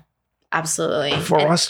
For me, it's much more satisfying to have like $20 donations from a bunch thousands of people, rather than have a few millionaires that So, I mean, we'll take all the money we get, but sure, the model is and has been that's what happens. Like, other organizations, their medium-sized gifts are $50,000. Like, our large-sized gift is $5,000. Like, we don't really get anything bigger than that for now. If we do, we do. But hopefully it will grow accordingly on the grassroots side as well. Sure. You know what I mean? Like, growth for me, like it has to come from everywhere. The support has to come from the entire community. When we did apply for that CUP, you have to do a survey, 500 feet radius. We went 1,500 feet radius, and 100% of the people wrote a letter of support for what we do. That means a lot to me. Sure. Of course, like, I design the house and I use building systems that mean that, and I spent a lot more money for that, like to soundproof the house so that they don't hear the neighbors. My immediate neighbor to the north or to the south, they don't hear anything. Sure. Until people leave the house. There's a little sign like, please leave the house quietly, to respect our neighbors. Right. And our thing, 9:00, 9:30, everybody's out, is gone. Anyways, like, it's early. So it shouldn't matter, but I don't want it to be an issue at all. And so we can have a big band in the house, and until you open the door, you don't hear anything. In fact, Boone is right across the street, and they have a marching band. When they practice right across the street, like facing us, I can still do some recording. Wow. If it's a solo harp, maybe I couldn't do it, but like, if anything louder, like I can do a recording while they're practicing across the street. Wow. And some of those kids don't know that we exist. Like, they don't know that anything's happening. And we've had things at the same time, and nobody notices. No one's the wiser. No. Has there been a moment or a benchmark or something that in your adult world and life of things that you get to work towards and that you've been able to accomplish that you have felt like have been like a really special moment or a special success for you? Well, I've had many. And at the same time, like, to me, it's so I look at obstacles and like negative things that happen to you. I very easily brush them off, and I kind of do the same for the successes too. You know what I mean? Like, to me, it's all the same. They're all bumps in the road. Some of them are nice, and some of them are not nice. But it's like, if I appear on a cover of a magazine, it's nice. You know what I mean? Like, it's not a big deal. Like, but for you to say, like, this does mean something to me, that I've been able to, like, put a lot of hard work into it to see all of it, like all of what we've, like, my kids, all smart, all good musicians, all smart kids, all I think, knock on glass, that they're all going to contribute positive things to society and to the world. I'm proud of the fact that I taught at McGill for 10 years. It's, the best. It's like the Harvard. It's like, we joke that Harvard is America's McGill. It's not the other way around. McGill was there before. Okay. It's like, it's a prestigious institution, and I got to teach there for 10 years. Like, it's pretty awesome. That's cool. And I got to, travel the world and play with, like, some of the best drummers in the world, and some of the, not that I deserve to, like, it's not that, it's just like, it's cool that I got to play with, like, Manu Katché and, like Dennis Chambers and all of, like, I could name, like, Ed Thigpen, like, these drummers, that are, like, world class, like, played with Miles Davis, like that kind of stuff, like, like huge. And I got to play with them, and some of them regularly, like more than once, like, it's cool. At the same time, like a lot of it was before the internet. So a lot of it is like, I tell my kids and they couldn't care less because there's no proof, there's no proof of it, right. But I don't care. And, even like all the appearances on television, like there's a few embarrassing videos of me on YouTube, but I mean, 99% are not on YouTube at all. Like it was before the internet. So, or before it was a thing. You really like, I mean, I remember at McGill, like the first iterations of the internet was a university network that you had to know the exact address. There was no browsers. Like, if I wanted to communicate with somebody at the University of Northern Colorado or something, I had to have the exact right spelling of everything. Otherwise, I didn't get there. We did institute like the first master's degree in jazz performance at McGill while I was there teaching. So I did the curriculum research, and that's what I was doing. It's like going on the internet, like finding the libraries and finding the course loads, like the schedules, like the course offerings of all of the different universities, trying to figure out what we wanted to do for a program and all that kind of stuff, And it was it's like a big thing, man. You're trying to find information on the internet without a browser. Try it now, like try not to use a browser. It's like we don't have or a search engine. Like not the search engine, a browser. There was no browser. It was like along those same lines. I know that you kind of said successes and negative things, but has there ever been a season or a life experience or anything that was like a harder thing to be able to kind of experience and move through and kind of come out of? Yes. So last year, in April 8th. My tuba concerto was performed by OPO. I'm an amateur composer, so that was cool.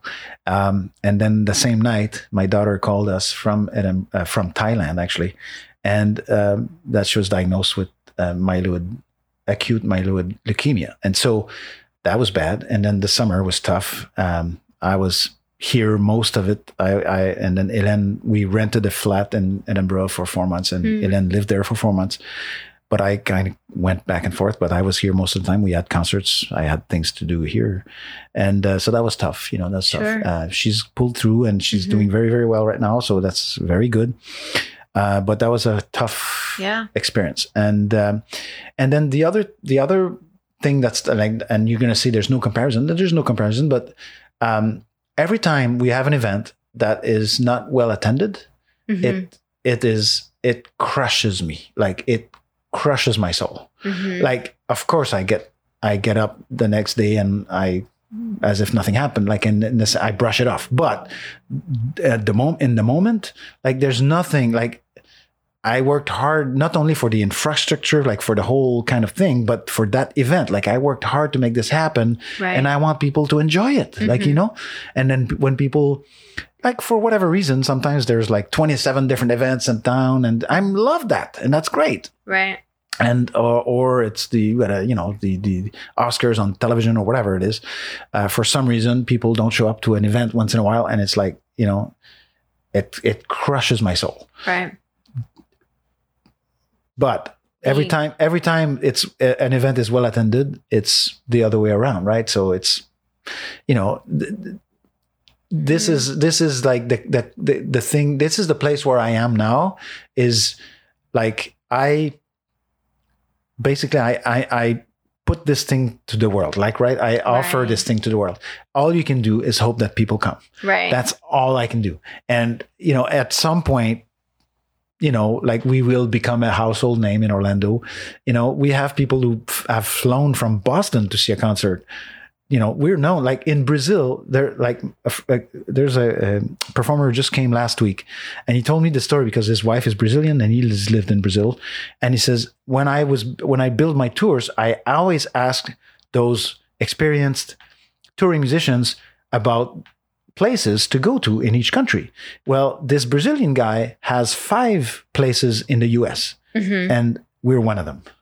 I don't know that person. He's never played at the house. Sure. But we have garnered some kind of reputation in Brazil with his friends that's a reputable, like you're going to enjoy yourself. You're going to you're going to feel welcome. You're going to feel important there. Like you're going to have a good experience there. And so it doesn't pay a lot, but you're going to have a good experience there. And that's so rewarding to know. And the same goes like in Japan, in Holland, like in Brooklyn, every band in Brooklyn that's hip and they all know us. They all want to play. Like I have a waiting list of bands wanting to play that's like a mile long because they all want to come. It's disproportionate to the reputation we have locally from the audience point of view. Like it makes little sense to me. Like it's like we get the best musicians in the world. They know about us.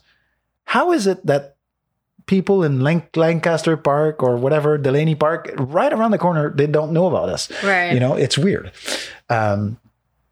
Then again, we've never spent a lot of marketing dollars. We never had a lot of dollars to spend on marketing. So we take what we can and we do what that is a hard, I mean, as a small business, like running a small business, it is part of the reality of like, you have this thing that you want to offer the world and you can have it and you show up and you can do the work that you are gifted and talented in doing. But the other half of that is if the world doesn't know about it, your community doesn't know about it. And if you're not getting kind of in front of eyeballs and in people's ears, and the beauty of Orlando, that you've been here for 22 years, like I've been here 20 years. And there is, I think, especially in the past 5 to 7 years, the rise, it is a blessing kind of and a curse of being able to have so much more access to, we have so many more things, right? And so now your portion is getting slimmer and slimmer unless you're talking about it more and more. For me, that like, we're actually trying to I'm working on building a network of venues that are not close together, like so that it's to build an intelligent tour for performers, like in Gainesville and Delray and St. Pete and Tampa and Jacksonville, that kind of stuff. But to me, as personally, the more venues, like the more art,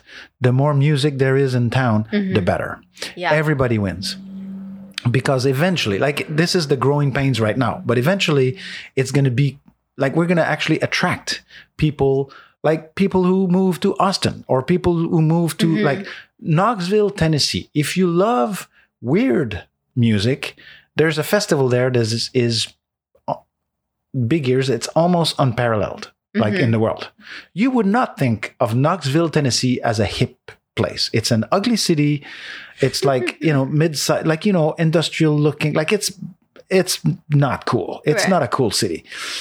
And yet there's a cool thing happening there 2 weeks every year. Like that's unparalleled. Like, so, and people know that, like, it attracts like that. It attracts those people. Like now people are moving to Austin for artistic reasons, like because they want like the food scene and the music scene and whatever, like it's a hip place. And if I can be anywhere, I want to be in a place that's hip and cool and that there's good music and good food. Like makes sense. Right.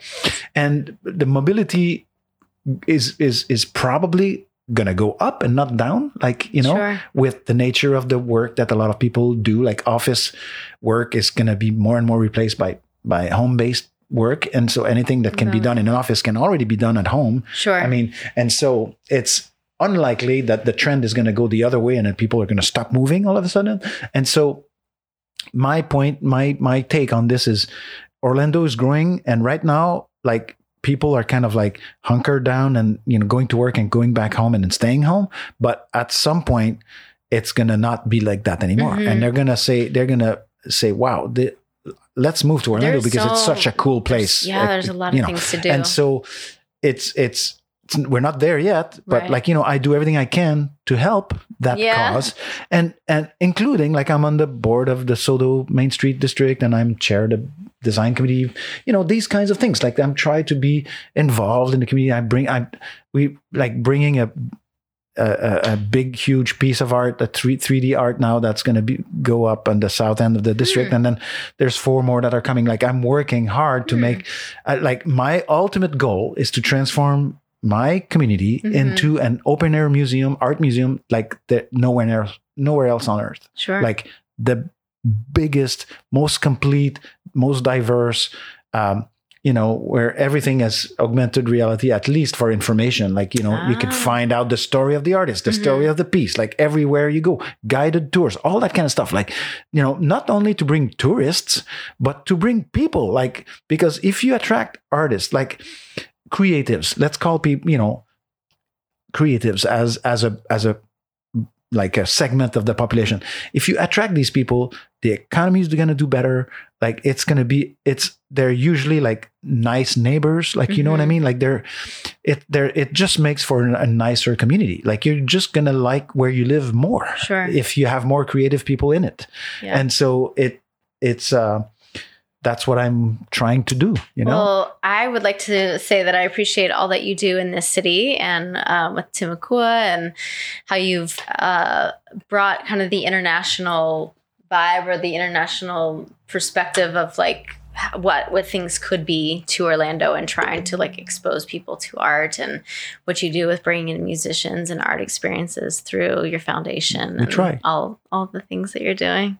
Thank you. So we are going to touch briefly on the Enneagram, which is something that I find very helpful. It has been to me, and to, I think, learning about kind of self-awareness within yourself, and then being able to have more grace and compassion of understanding kind of the people that you're in relationship with or that you interact with, being able to... For me, it was kind of understanding like how I view the world and interpret the world, and understanding that some people have very different DNA and very different builds of how they interact, and what's a reward for them, right? A reward for me could be very different, vastly different than somebody else. And having, I think, that self-awareness in that space to offer grace to yourself, to learn what healthy looks like, to learn what unhealth looks like, triggers, all that kind of stuff. So we kind of talked about it briefly, and then you had said that you think that you would self-identify probably in the Enneagram, the 9 different pathways, kind of, that probably the reformer would be what you think that you would probably most align with. Yes. I think I inherit part of it from my mom and part of it from my dad. Okay. And so basically my mom was, and my daughter is the same, justice, oriented. Well, hated injustice and unfairness, and so that I have some of that. So that a lot of what I do is trying to, I have I don't want to say a level playing field. That's not really it, but like that drives me. So it's something that drives me that I know comes from my mom. And then my dad, it was changing things with his hands, with his mind, to improve his own lot and ours, and so it's a different approach completely, but in similar results, I don't know, but that's what I think I've always kind of had this drive to try to make my place better, my space, my environment better, Right. So you can kind of see an existing structure and then be able to see the bones of it, and then be able to say, here's how we can take this to the next level. Or here's we're missing something here. Let's do it. So the one, for if people don't know what the one is the reformer. So that's kind of like the very rational, idealistic type, principled, purposeful, self-controlled, perfectionist. Do you think that those are things that would characterize some of the ways that you see life? I do not like the label perfectionist, because I am not. However, some people would. My daughter says I'm completely OCD, so maybe it can be confused by some people. Okay. The two could be confused. But so in other words, I have my quirks and my habits, and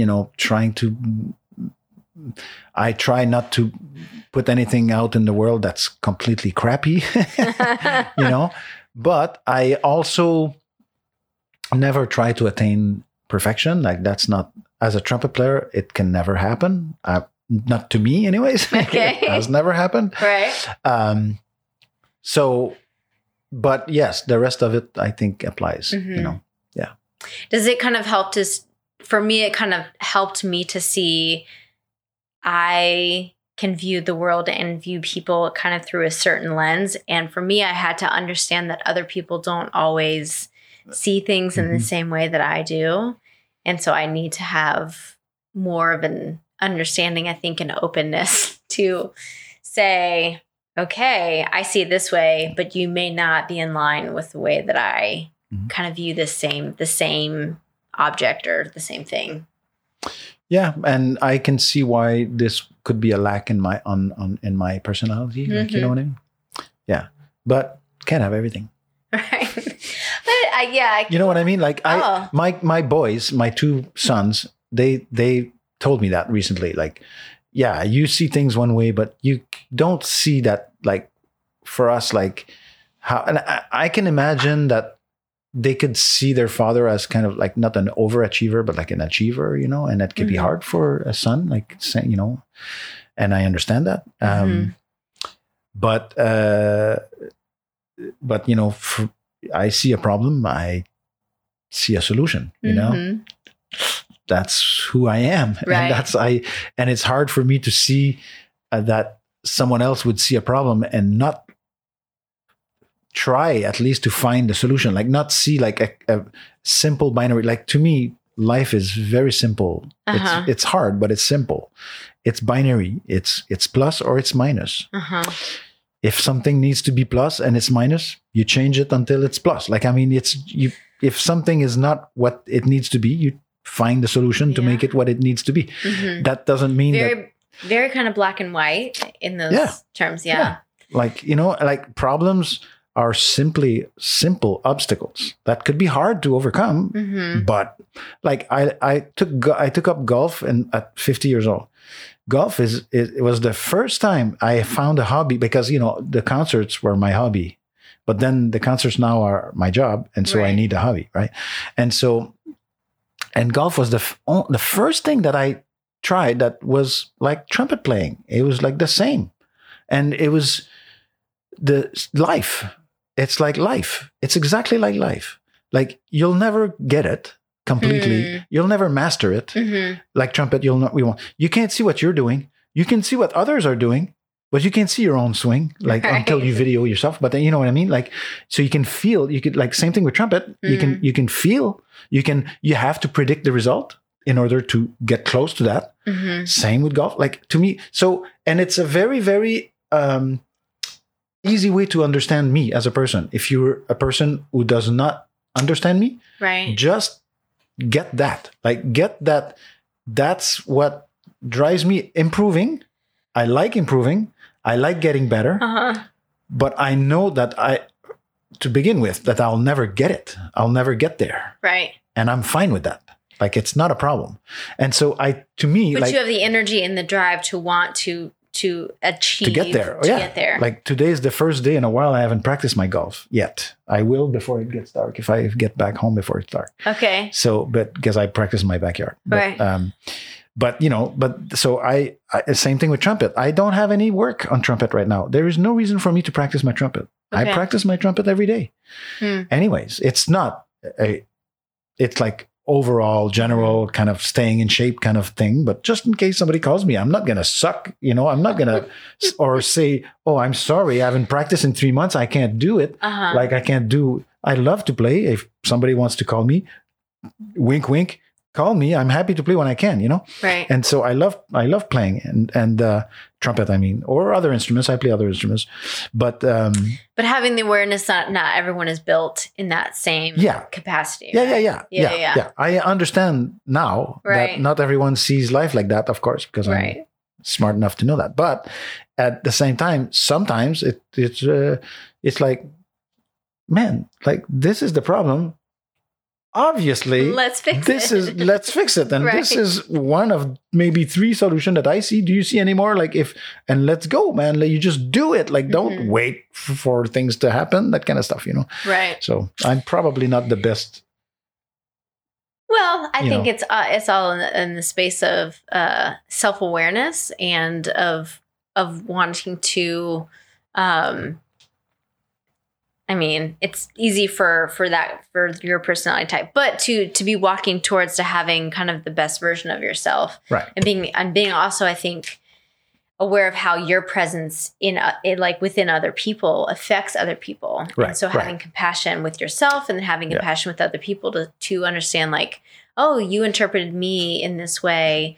Maybe I wasn't really aware of that. Or like, how can I communicate with you the best that we can so that we can work together, have a relationship or run a business. Yeah. And I, honestly, I have not had a lot of like problematic like interpersonal relationship issues in my life. Like I only on a few rare occasions, like it's very, very rare that I've had like somebody, I cannot deal with that person. I don't know how to deal with that person would be a better phrase. But it's been pretty good. Life has been good. That's good. Yeah. Life is good to me. So part of what makes life good and great for me is rest. And it's something that I think people don't talk about or do enough. In your life, what are some practices that you have adopted to kind of retreat, step back, rest, play, discovery, spaces that you can really renew so that you can go out and be. So as a rule, every 3 years, my wife and I go on a vacation. Every 3 years. Every 3 years. Yeah. Okay. And we've never been able to do more. Kids, work, whatever.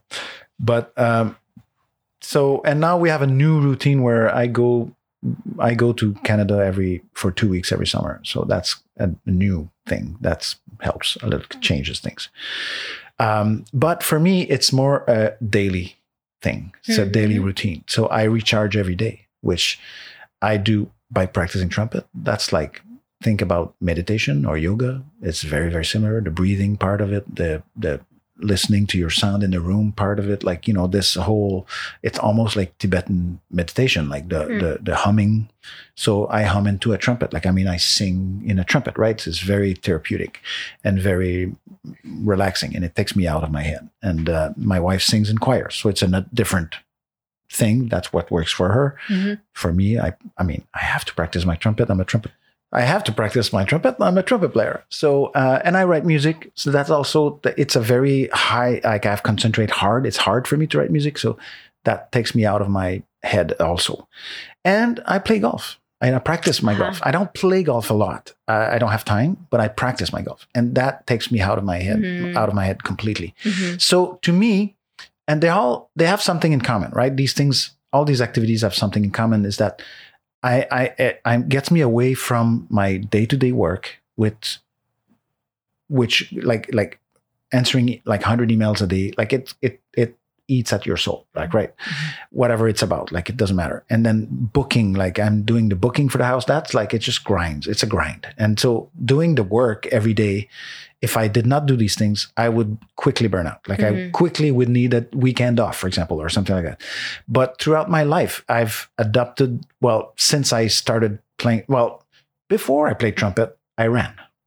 And I skied. Cathartic. Yeah. And that's the ideal for me. Like I'm still a loner, right? If you think of it that way, because my way to get out of my head was to run or to ski when I was a kid. And now it's to play trumpet or practice my trumpet, I should say, and then practice my golf or write music. So it's whatever it is that doesn't have to do with my day-to-day job. Right. And also we have a routine with my wife, like, because we basically both work from home. So lunch is a routine. Like, it's a thing, like we watch a stupid show on television, like, right now we're watching this British comedy, whatever, like it's a cop series, What's it called?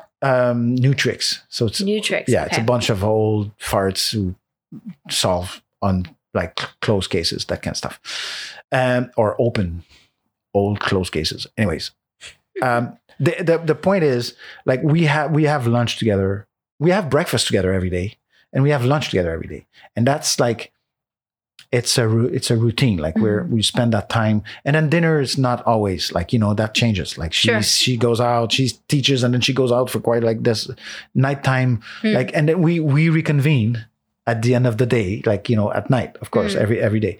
But that, like, people, like, I don't know. I see my relationship with my wife as a vacation. Like, I mean, it's like if you, I mean, I didn't say that right, but it's like a retreat. Like, it's this place where I can go and we have our own, like, every day is the time, the next time after we last met, we pick it up. Like, we pick up where we left off, kind of thing. You know what I mean? Like, we keep this thing going. Yeah. And so, and it's simple. It's not complicated. Like, she cooks, we eat together, and like sometimes we'll, like, usually at lunch, but at breakfast time, we don't watch something necessarily, but sometimes we'll listen to the radio or something, or we just talk, whatever. But the point is, like, it's like this little routine that is check in. Yes. And it's are in a safe place. Yeah. And it's important because it's also, like, she's not, like, she played harpsichord with OPO last week. And so she was very nervous. And before that, but every time we had breakfast or lunch together, she didn't think about that. Like, right. Because we're talking about something else. And then she goes back to practice. She goes back to being nervous. Like, she goes back to work. Like, that was her work for these 2 weeks, was to prepare that music, like the Brandenburg Concerti, like hard music for a harpsichord. And so, that's what another thing that keeps me going. Like, people think that I don't sleep, for example, because people seem to think that I achieve a lot. I get a lot done because I do bursts. I work a burst. Then I go practice my trumpet. Then I work another burst. And then I go practice my golf. And then I work another burst. And like, for a while, my golf setup wasn't, like, I have a simulator, right? So my golf setup was inside, and I would practice my trumpet. Like, I would do one exercise, one golf shot, one exercise, one golf. That's how compartmentalized I can be. Like, I can, I don't do it anymore. I do, like, basically 20 minutes, 20 minutes, 20 minutes, 20 minutes. Like, that's what I taught to my kids when they were little. They would practice. They all play several instruments, right? And so they would all play one instrument for 20 minutes, one instrument from 9 to 1. Oh, and wow. so it was 20 minutes, one instrument, 20 minutes, the second instrument, 20 minutes, a third instrument, 20 minutes off, 20 minutes, 1, 2, 3 off, 1, 2, 3 off. And after 1 o'clock, they could do whatever they want. Right. Like, that was during their holidays and whatnot, and before school. And so you don't develop a virtuoso that way, but you develop a good person, like a smart, organized person, because it's, I mean, my daughter, for example, she did NYO, National Youth Orchestra, at Carnegie Hall. Like, it's a thing. It's the inaugural year. And she's the only musician ever, they're high school kids, to make it on 2 instruments. She made a horn and viola. Like, that's something, and all we did was just like, okay, practice your viola now. You got 20 minutes. And then I wasn't even there with her to practice. That's not the point. It's just like, okay, now, like, because we only had one piano, that's why we did this thing this way with 3 kids.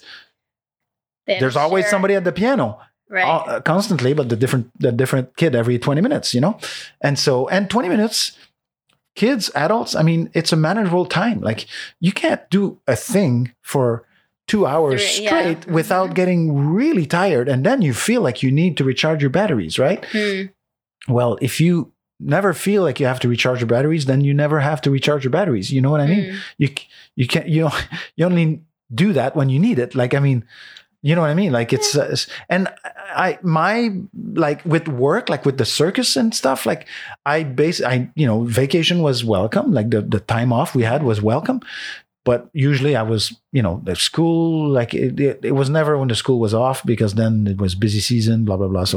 So every 3 years, like, I was like, tipping point. Like, I need a vacation. We're getting away from the kids and life and everything, and go to Spain and our friend's cabin or whatever it was, And we always found cheap ways to do it. Like, we never, but I happen to have friends. If you had an ideal day off and could be here, could be anywhere. Money is no object. Like if you could just have a day wherever doing all the things that you love to do, what would like your ideal day off look like? There is no such thing. And the reason is, here's the thing. Okay. I don't want a day. I want 5,000 different days. Like I'm not going to say this is the day I want, because today maybe that's what it is. Tomorrow it's going to be something else. Like I want it to be something else. I don't like, I'm not a beach person, for example, but so I wouldn't say that. What would a day or a season, like what are some of the things that you would be like from morning to night? Here are the things I would love to like pack in my day for like an ideal day of, I can of adventure. I can golf nonstop now. Like I could do it forever, like nonstop. But I'm sure that would change if I did it full time for a while. That would change. But I mean, but that's what I'm saying. Like I'm a guy.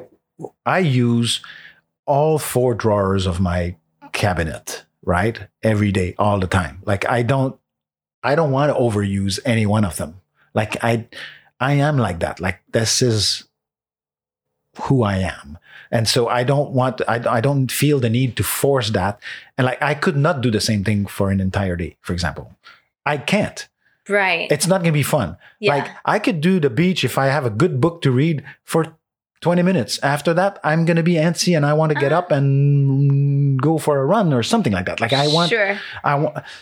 I'm a 20 minute. Your day could be filled with lots of different things. Exactly. Like you get up, you go for a run. That is my day. My day is. You have lunch with your wife. Yes. You golf in the afternoon. Yes. This is what I do now. And this is what I want. Like this is why I do what I do, because that's what I want. And so when we're on vacation, like we go to the market in the morning, like, okay, so if we have rented a car, then, we hop in the car, no plans, no GPS, no map, and we drive. And then, whoops, an adventure happens, whatever that is. We found an incredible viola for my daughter in Italy, blah, blah, blah. Like, I have all these stories of because we let them happen. Like, I mean, this is what I like to do. If I am on vacation, I don't want to plan. I always have my trumpet with me. So I'm always going to practice my trumpet every day. That's part of my vacation, the same as it, I mean, because I started so late. This is part of what shaped my habits, is because I took a day off after 10 years. So my first day off of trumpet was after 10 years of playing trumpet. So in 1990,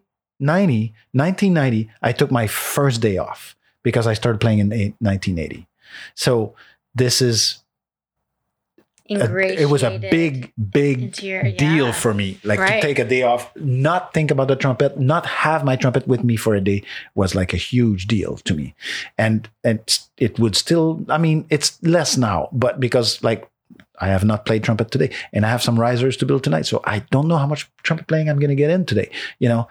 It's not the end of the world. Right. I'll get it tomorrow. But I mean, I will probably get it in. Like I'll get a 20-minute in for sure, and if I can 2 or 3, like, that's right. But I don't practice my trumpet for 3 hours straight. Like I've never done that anyways, even when I was in school. Mm-hmm. I mean, I practice 10 hours a day, but all in little bits. And I did different things. Like I had a whole schedule made up and stuff when I was a kid, So, but everybody's different. Everybody is different. Absolutely. I know, like my son, my oldest son, he could, if it's beach day, he's gonna lay there for the entire day. Mm-hmm. If it's reading day, he's gonna read the entire day. If it's video game day, he could play video game for 24 hours straight. Like he can do things for a long time, which could be a very useful skill for him. Like I don't know.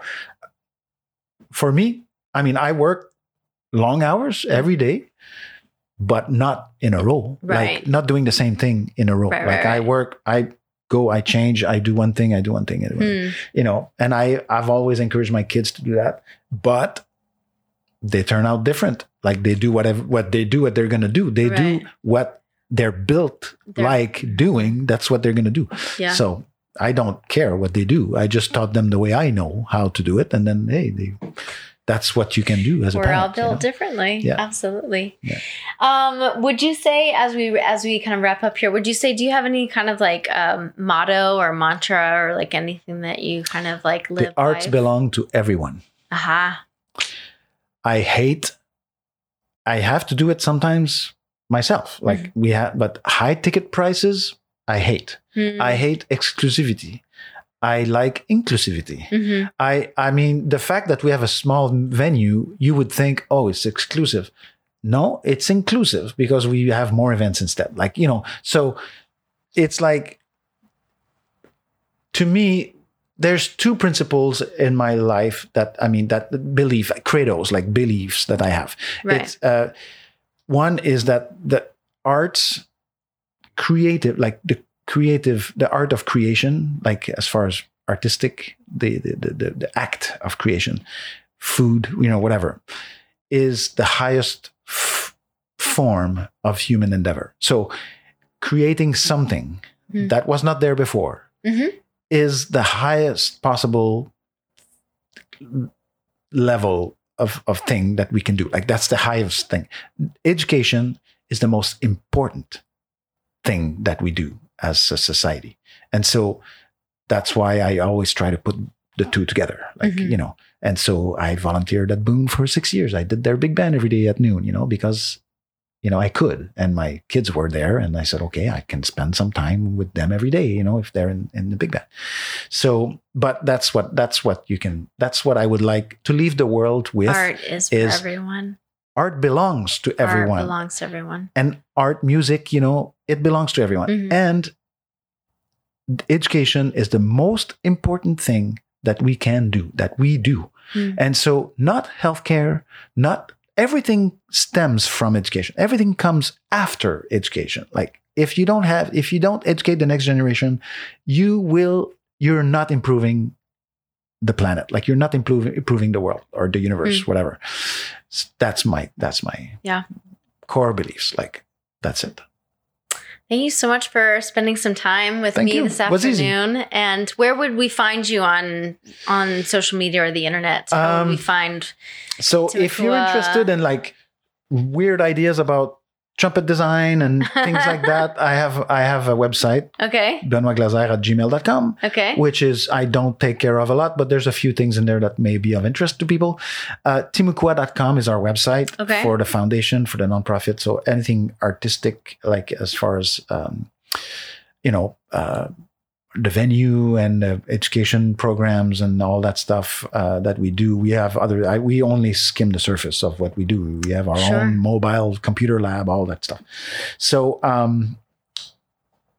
and on social media, I have my own Facebook account. I'm nearing the maximum number of friends I can get. So it's going to close up soon. I do either have to, go in there and see who I actually don't know and stuff. But but Timucua Arts is I think it's Timucua Arts Foundation on Facebook, and they have an Instagram account. I don't take care of it anymore. And then I think they have a Twitter account too. All right. So social media, we're on social media, and we do the grandpa stuff, Instagram and Facebook. I don't do a lot of the hip stuff. I was off Facebook for 10 years. That's how people can find you. Yes. We're I'm easy to find online. Timucua is easy to find online. We used to be known as the White House, Timucua White House. Yes. And we gave up the White House part. Oh, okay. It was just it was a joke at first, because if you were like Sunday nights, right? So if you were late at work the next day, you could say, I was at the White House last night. That's why I'm late. All right.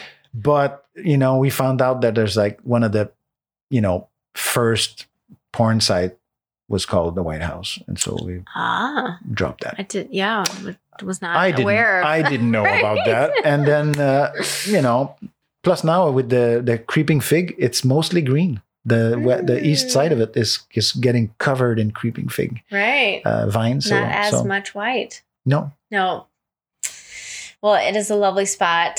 Thank you. And it was lovely. I hope you come back soon. You haven't been in a while. I was there, I think, like a couple months ago. Yeah. I would love to come back. Absolutely. I mean, I've been over the years because I've been here a lot of years. So definitely have. Honestly, it's a cool, different space. You haven't seen the new seats probably, so new comfortable seats. Okay. Yeah. All right. Yeah. And so we always every couple of months there's a new project to improve the experience of the audience and the performers. Okay. So we if you want to call that perfectionist, I don't know, but it's just if you stay still, somebody's going to pass you. If you move forward, you have a chance of keeping up, Yeah, so absolutely. That's the way I see it. And, as a runner of long, mid-long distances, right. That was it. You don't have to be super fast, but you can't stop. Stay the course. You're going to lose if you stop. Right.